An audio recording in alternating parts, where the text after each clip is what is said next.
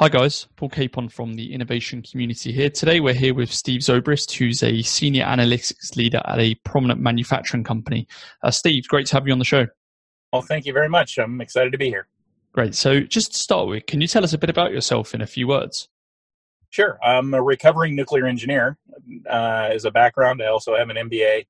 But my passion is defining insights through analysis of data. Great. And where did your data career really start? I started early on. I worked in the nuclear industry for quite a while and analyzed everything from radiation protection to emergency planning scenarios using data. I've then moved on to the manufacturing company I currently work with, and I've had the opportunity, indeed the blessing, to be everything from manufacturing to HR to legal to, and now sales analytics, providing insights for people to take action based on data. And, when working with data and insights, what really interests you about working in that field? I think a lot of people traditionally have used their gut to make decisions. They have good instincts, and they're using data that they have inside their head, but it's not necessarily the correct state. So using both the instincts of the traditional business leader as well as the data that can be divined to show what really is happening within the universe that is out there. I think there's so much coming at us these days that it's really hard for anyone to take it all in. To provide the insights through visualization, things like that, is something that I think in today's environment you have to have, because the pace of change is increasing at such a rapid rate. And you touched on the fact that you worked in these fields in diverse environments. Can you outline some of the major successes that you've achieved throughout your career?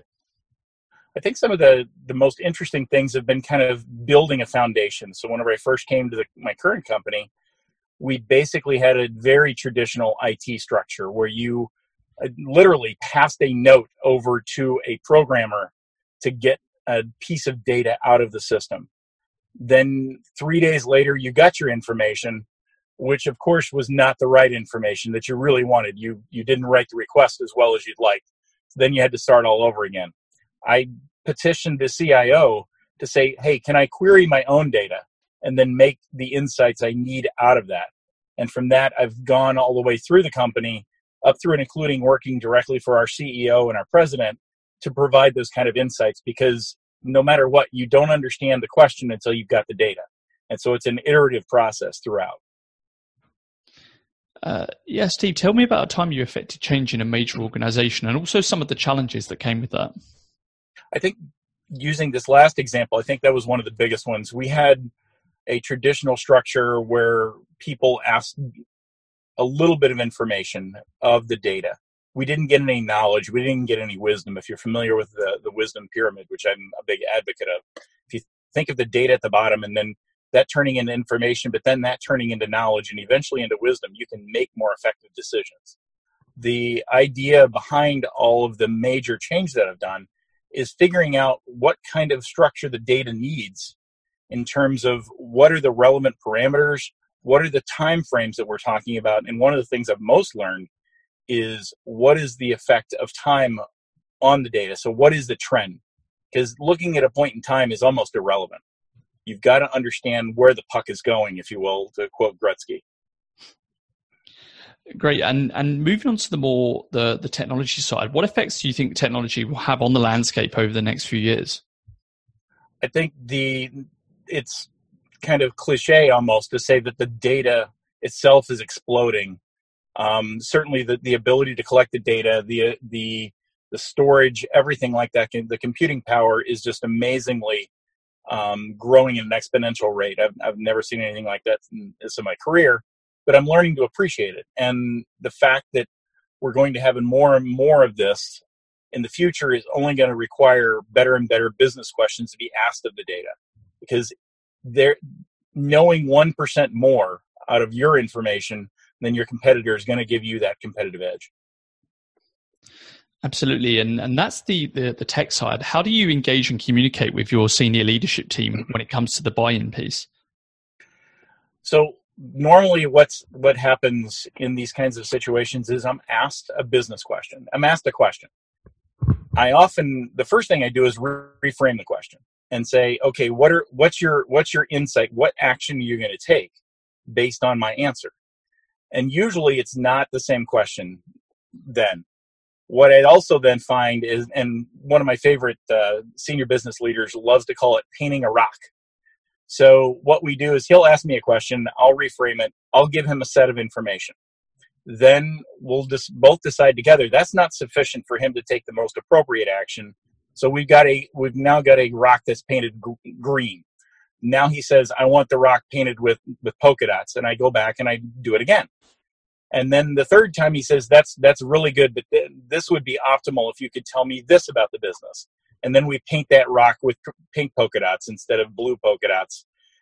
We've come to joke about this quite a bit. And in fact, I'm in the middle of a project right now with him to dramatically change the way we focus on our forecasting that allows us to use existing data structures in a way we've never done before, already using existing data. So the idea would be, we've already got a lot of data in the system that can help us forecast. What they were doing was grabbing it, throwing it into the traditional Excel spreadsheet and playing around with it. What we've done is automated it so that everyone has the same page. We've already got a lot of the information in our CRM systems and in our ERP systems. Combining that, you can get a much better forecast that then people can go, that's still not right. But at least now I understand what the system is seeing and how we're forecasting in other places in the business. But the iterative development is the key. You're never going to get it right the first time. What I often talk to people about is the first time I'm going to get it about 70% right. The second time I'm going to get it about 95% right. The third time I'm going to get it 99% right because I always hold out that last 1% for continuous improvement as we go along. Absolutely. Very manufacturing focused mindset on CI there. Last main question from me. What was the biggest mistake that you made during your career, in your opinion? Sure. I've taken on a number of technology projects where the business meets tech. And what inevitably happens is, in my case, I'm a big fan of both our business side and our tech side that we have available, but I often underestimate the level of complexity that will be required. And so we talk about both the dollars and the time required to deliver a product. I've made the mistake in the past, and I'm trying not to do so in the future, to say it's going to take 6 months and $300,000 to complete this project whenever that isn't even close. Whenever you really get into the nuts and bolts of it, it's going to take much more than that to make the product really effective. Great. And what's the best piece of advice that you've received in your professional career? In my professional career, I think it's learning, based on my last answer, it's making sure that the plan is effective, that we don't underestimate what is needed, including, and it's all well and good to provide the best technology in the world, but the change management aspect of it, getting people to understand how the technology can be leveraged, is just as important as the technology. And often it's harder to get people to change their ways. Definitely. And whether it's professional or personal, who's your favorite thought leader or author or maybe influencer when it comes to your own personal development? Thanks. I would offer two people, if that's okay. I would offer Seth Godin. I subscribe to his most everything he writes on a daily basis. I just find him to be a fascinating thinker in terms of marketing, which is his strong suit, but even about the way you think about business.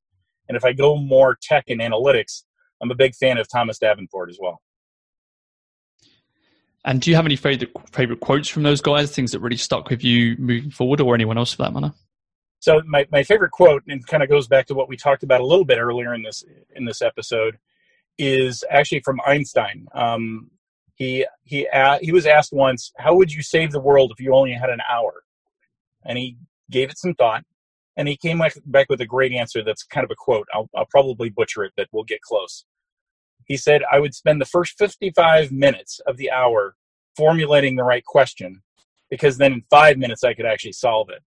And as opposed to what most, and that's the quote, what most people do is spend 59 of the minutes trying to solve the problem without asking the right question. And last question from me, what advice would you give for aspiring leaders in manufacturing who are working with data? I think it's expose yourself to a lot of different things, including things like this podcast. I think you can never know enough information. Subscribing to podcasts, subscribing to Flipboard, understanding where the industry is going, and talking to other people. I'm actually starting up a couple of mastermind groups, if you're familiar with that term, of like-minded people, where we're actually discussing the tenets of analytics and how they can be leveraged more effectively. Great. Steve Colvis, Senior Analytics Leader. Thanks so much for joining us. Some great insights there, and I know that our members are really happy with that. Thank you very much. I appreciate your time.